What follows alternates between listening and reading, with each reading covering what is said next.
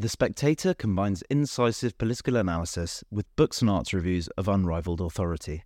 Subscribe today for just £12 and receive a 12-week subscription in print and online, and get a £20 Amazon gift voucher absolutely free.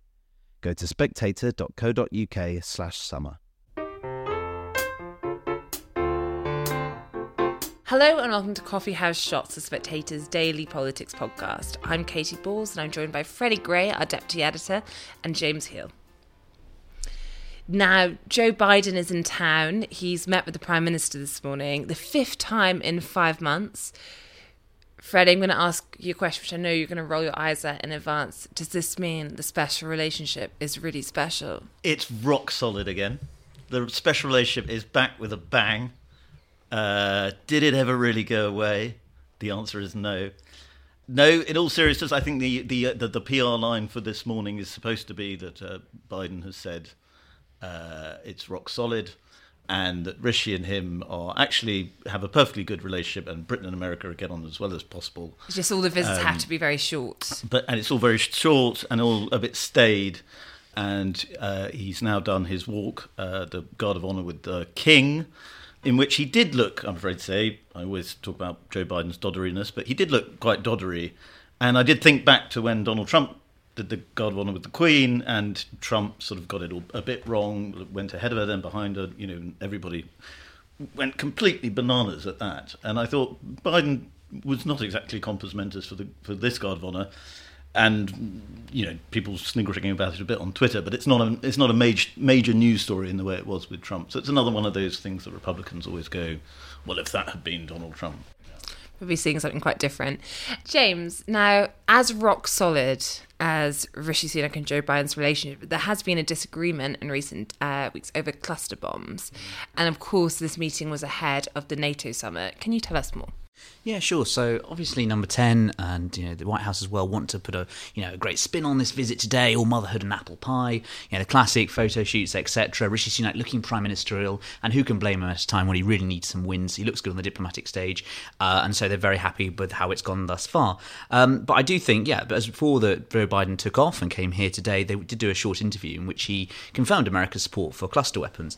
Now, unlike the US, Britain has signed up to an international convention to ban those bombs, and we're actually currently holding the presidency of the movement to try and ban them. But it was interesting what Rishi Sunak's spokesman said. So they said the two men had discussed the requirements the Prime Minister is under because of this convention, and the UK is upholding that. So very real, mild language to describe what is, disagreement between the two. But before, he met today, Rishi Sunak was using words such as discouraged rather than things like condemn. So I think that although there's a disagreement here, it's not really one of great substance because, frankly, the Russians using these weapons as well. Britain wants to be seen as, foursquare behind Ukraine. So I think that although, it's solid, the relationship between Sunak and Biden, it's not as sort of, rock solid as some of the great relationships of the past, like Thatcher and Reagan, Blair and Bush. Yes, I did think it was rather odd that Biden has found, and the White House, indeed, White House spokesmen have found themselves on the side of cluster bombs in this discussion. And I think this is something that they'll probably iron out with statements in the next few days to make it clear that nobody's really on the side of using cluster bombs, even though America does seem to think it's necessary. Now, there were some areas of agreement when it comes to the bilat statement. So work on the critical minerals agreement, also the AI summit, which we know Rishi Sunak is trying to use as a way to get US approval, and also work what America is doing on artificial intelligence. But I suppose one of the signs that perhaps the relationship is not as rosy as it could be comes to the NATO Secretary General. And Freddie, we had, a month or so ago, there was lots of talks about Ben Wallace, the Defence Secretary. Yeah. Rishi Sunak raised it when he was in Washington, but it turns out Biden did not give approval. Biden did not. And I don't know if you read this brilliant steer pike that we do at The Spectator. I have come across it. You have come across it, you've heard it. Because you guys did had a tremendous scoop with it early on, which was that Jill Biden was apparently involved in the blocking of Ben Wallace. It's been very obvious that the Bidens were against Ben Wallace as Secretary General of NATO. They wanted a woman, and they've gone with Ursula von der Leyen, by all accounts. There's clearly some resentment within the government about this, and this is another point of friction. But again, visits are designed to be bland and boring, so today we'll have a lot of grand, empty words about climate change and AI and so on. And I think that really the difficulties in finding a successor for Jens Stoltenberg have been demonstrated by the fact that he's now had to extend his term until October next year, because all the candidates that have been sent over to Washington have just not measured up. So the Danish Prime Minister was a candidate, Kallas of Estonia was in the running, but it appears that one way or another that for whatever reason, there's all these European factors at play. For instance, I think there's a sense among some in France and Germany that they don't want post-Brexit Britain to get this plum diplomatic job in the post-Brexit era. And so, Ben Wallace, who was one of the few candidates, perhaps the only candidate who was not a head of government, one of the names in the running, being only Defence Secretary, has now been ruled out. I think there's some disappointment there. But yeah, as Freddy says, today is all about putting on a sort of bright, big, happy smile and playing up all the unity. Sorry, I'll just interrupt. It's a very odd process, though, isn't it? Because there is no formal process. No, it's sort of like the Tory party pre-1965. The leader just emerges, this kind of magic circle. Yes. Basically, there are 31 members of NATO now, and they always have to have unanimous kind of consent from all those members. Effectively, what actually happens is that the Americans have a veto on it because America bankrolls NATO. America typically provides the military head of NATO, and a European nation provides the political head of NATO. But actually, America does both. Well, it seems. Yeah. I mean, basically, you have to be acceptable to the Americans, I'd say. And James, I suppose on the more general future of Ben Wallace, it's now quite a strange situation the Defence Secretary finds him in, isn't it? Because you have Ben Wallace not in line for the NATO job, and that's something to change, but I think very much the sense in government is it's not happening.